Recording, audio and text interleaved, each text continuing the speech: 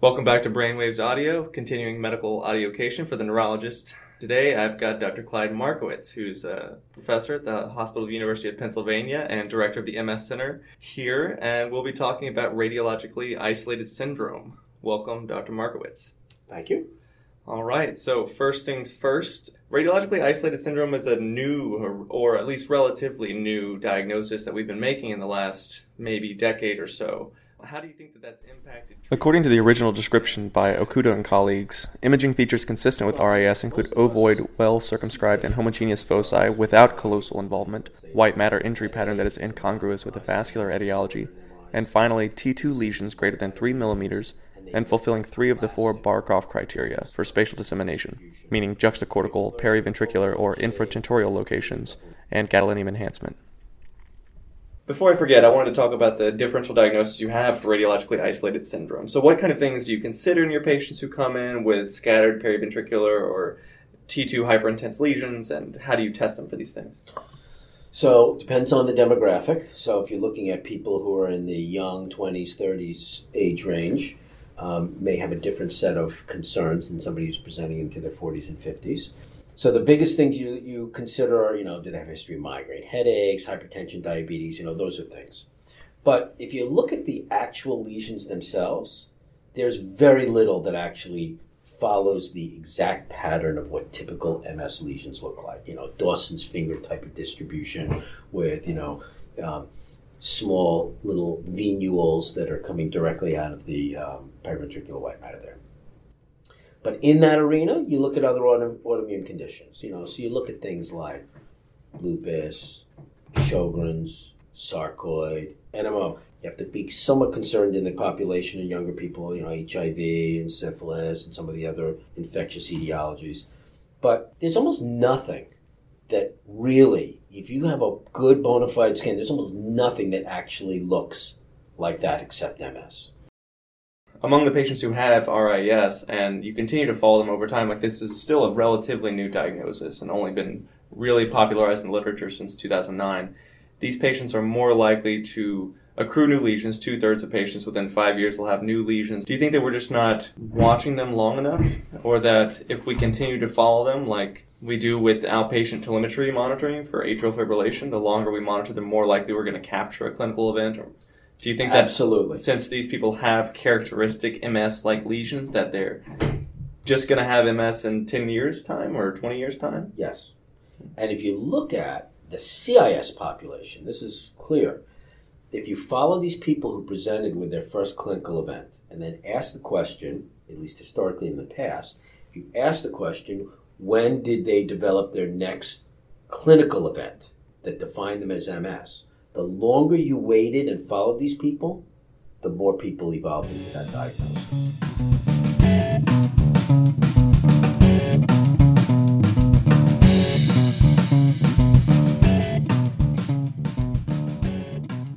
Well, most of us see patients who come into the office with a variety of complaints. Let's say it's a migraine headache and somebody got an MRI scan or you ordered an MRI scan, and you see these white matter lesions and they look classic for multiple sclerosis and the distribution of The most common reason for acquisition of MRI in patients with RIS is headache, accounting for about 50% of all indications, according to one systematic review.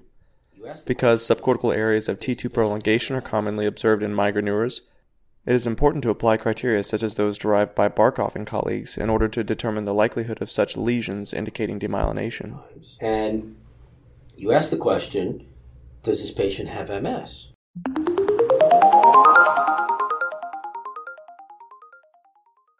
And you go through the history with the patient, they have absolutely not a single complaint.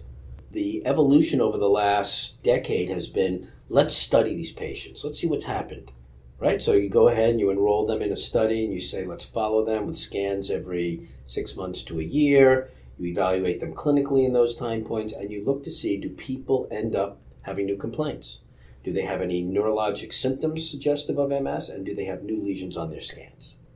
And there's been a fairly large effort across the planet to look at this.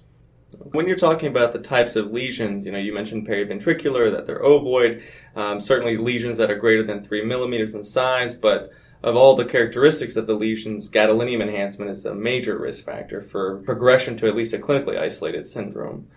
Do you also consider the number of lesions, and why don't we consider MRIs of the neuroaxis at this point? Sometimes we just go with the MRI of the brain and say it's radiologically isolated syndrome of the brain, when we could in fact go to the rest of the neuroaxis with a follow-up MRI.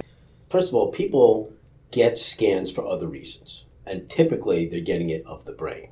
But we have seen people show up getting a spine MRI because they were having neck pain, or maybe they had a fall and now they had some numbness, or they attributed this to some sort of a compression neuropathy or something. They wanted to look, and they see these scans with lesions in the cord as well.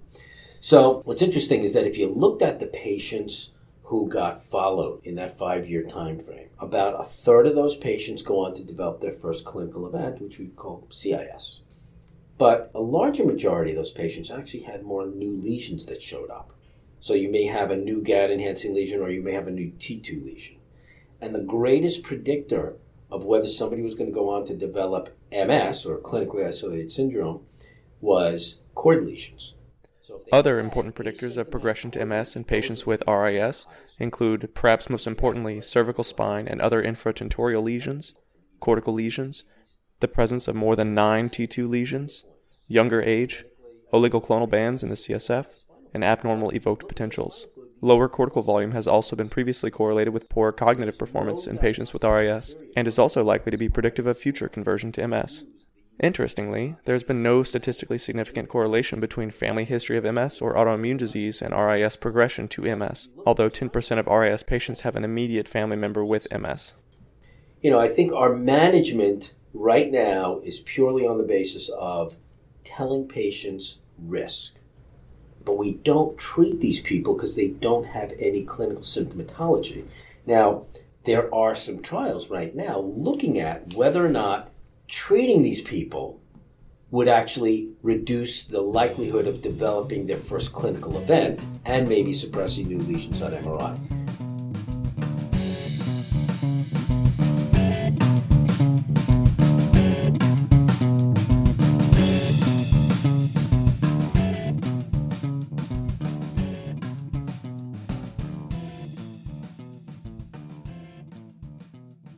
Regarding the additional or adjunctive therapies that aren't technically part of the McDonald criteria or the revised McDonald criteria for MS, in univariate analyses in some papers, there doesn't seem to be a very strong correlation between oligoclonal bands alone and predicting MS.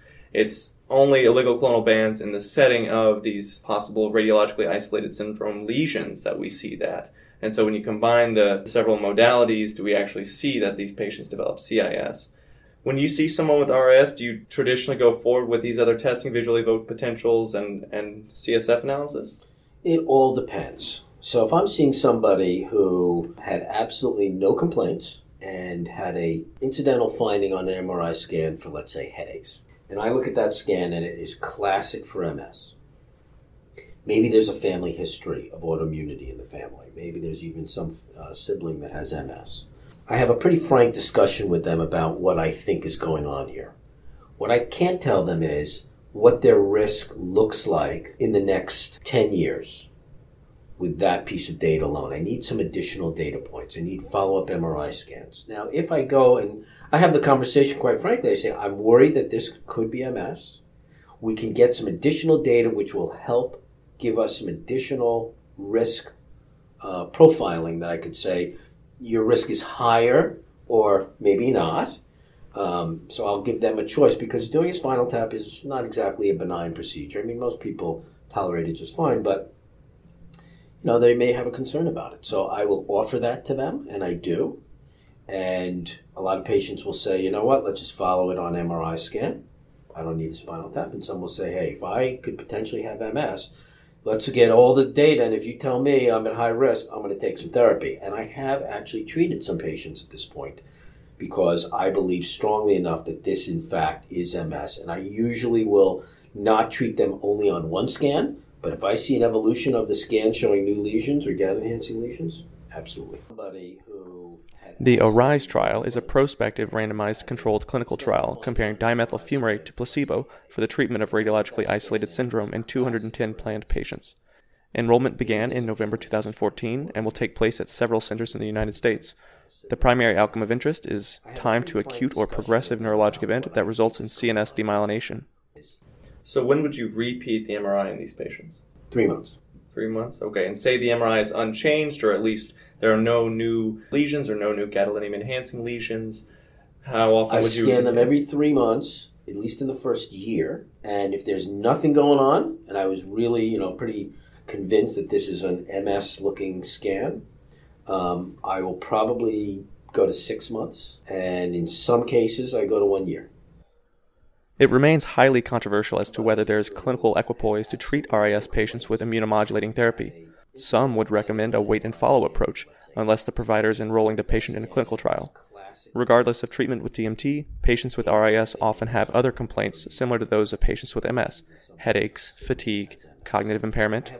You should be encouraged to address and treat these issues as you would for patients with demyelinating disease in order to improve your patient's quality of life.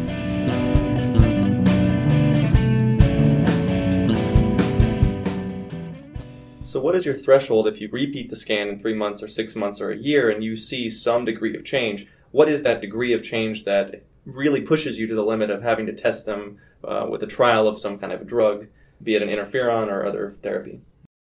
That's a dicier place, because if I see another bona fide looking lesion, all right, and not one that was so tiny that could have been missed on the previous scan, but let's just say for an instance that I looked at each scan and I say, this is a real bona fide lesion, I have a frank conversation about treating them at this point.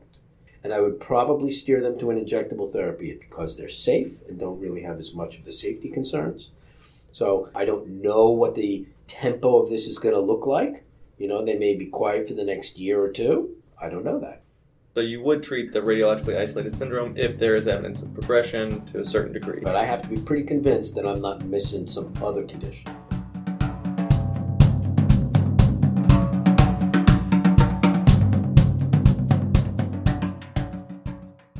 Of the types of treatments you could consider if you were to enroll a patient in a clinical trial, what other kinds of trials are ongoing or do you expect to see in the future?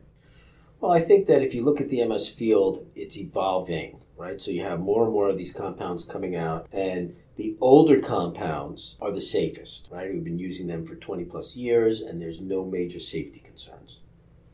Now, if you go down the pathway of looking at some of the oral drugs or some of the newer drugs that are actually coming out, even drugs like natalizumab or maybe ocrelizumab in the future, those strategies may be the perfect strategy for this population, because if you could stop this disease activity early on before it starts to really pick up any pace, you might be able to change the course of things. There is good evidence supporting the earlier initiation of DMT in patients with clinically isolated syndrome as a means to delay conversion to definite MS, and this is reviewed by Gooden and colleagues. However, there are currently no randomized controlled clinical trials comparing early intervention with alternative approaches in patients with RAS. Talk about pediatric RAS. Some interesting data got presented at the EAN. So, when you look at the MS field, we've focused primarily on adults because that's where most of the patients present, but there are plenty of MS programs around the country that are taking care of children with MS, being diagnosed as early as, 5, 6 years of age, but more commonly in the teenage years, maybe 10, 11, 12, etc. And they've been looking at now the RAS population in the pediatric world. And they, too, have been following these patients to see what percentage of these patients go on to develop their CIS or their first event, and is there any signature to this that would predict somebody's likelihood? And they, too, have been doing the same kind of analysis, looking at spinal fluid and predicting people going on to develop a CIS. And what they are finding is pretty similar to what we're finding, which is that 2/3 of the patients will go on to develop new lesions on their scans. Now, they have not even entered into the arena of therapeutics at this point, but what's interesting is that in the adult world, it looks like about 1/3 of the patients will go on to develop a clinical event. In the pediatric world, it may be as high as 50% of the patients go on to develop a clinical event. So that may be even a better population to study the notion of a aggressive therapeutic intervention in pediatrics.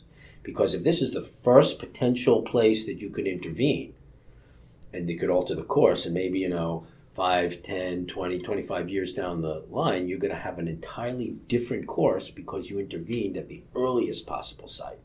So I think that's a pretty interesting piece, and we'll have to really start exploring that. So you're saying that there's more clinical equipoise to earlier treatment in younger patients because they may have more to benefit or more to gain from such kind of earlier intervention. That's my gut feeling about it.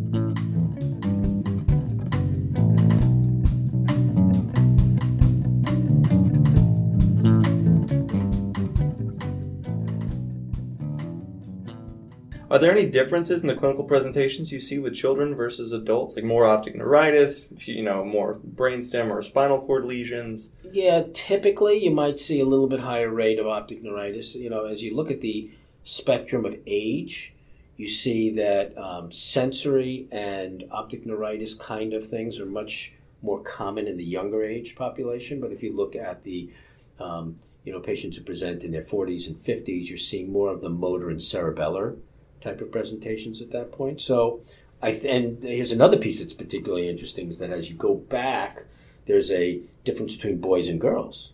When you really look at the earliest phases of MS presentation in pediatrics, it's more commonly in girls, less so in boys. And then as the age increases, you start to see more and more boys get involved. And by the time you're getting into your 40s and 50s, it's almost a 1-to-1 ratio.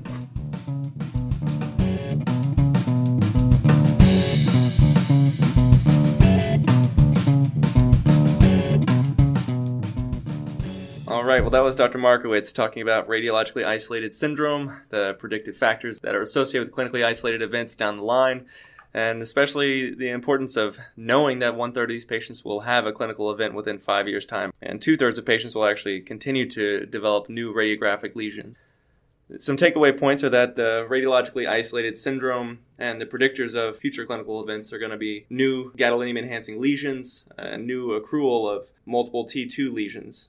Adjunctive testing like visual evoked potentials, lumbar puncture for oligoclonal bands, and CSF protein profiling can certainly give you some more insight into the likelihood of progression for these patients, so these should be pursued in select cases. You should maintain clinical equipoise with early and aggressive therapy with patients who may have early and aggressive lesions. There are ongoing trials, especially with dimethyl fumarate, currently with the ARISE trial, in order to determine whether there is any benefit to earlier treatment in radiologically isolated syndrome.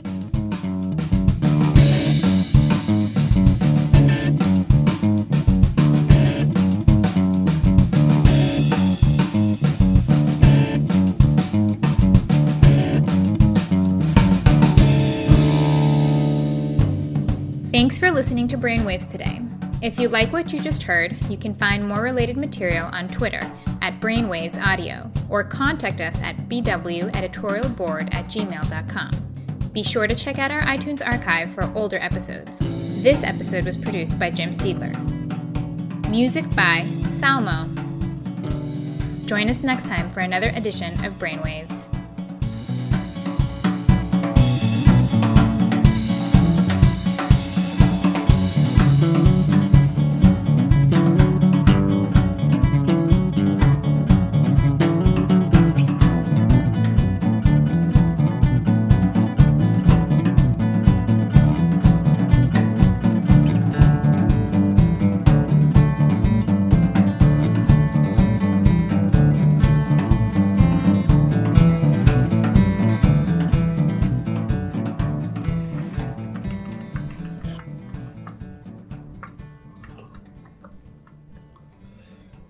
You're going to edit out those little cricket sounds you're making, right? Yeah. You don't like the crickets? It's okay. I like it. It's when it's quiet. You have a little cricket sound. This is the year of the cicada. Oh no, they're coming back this year. Oh man. So get ready, man. 17 years. We're back.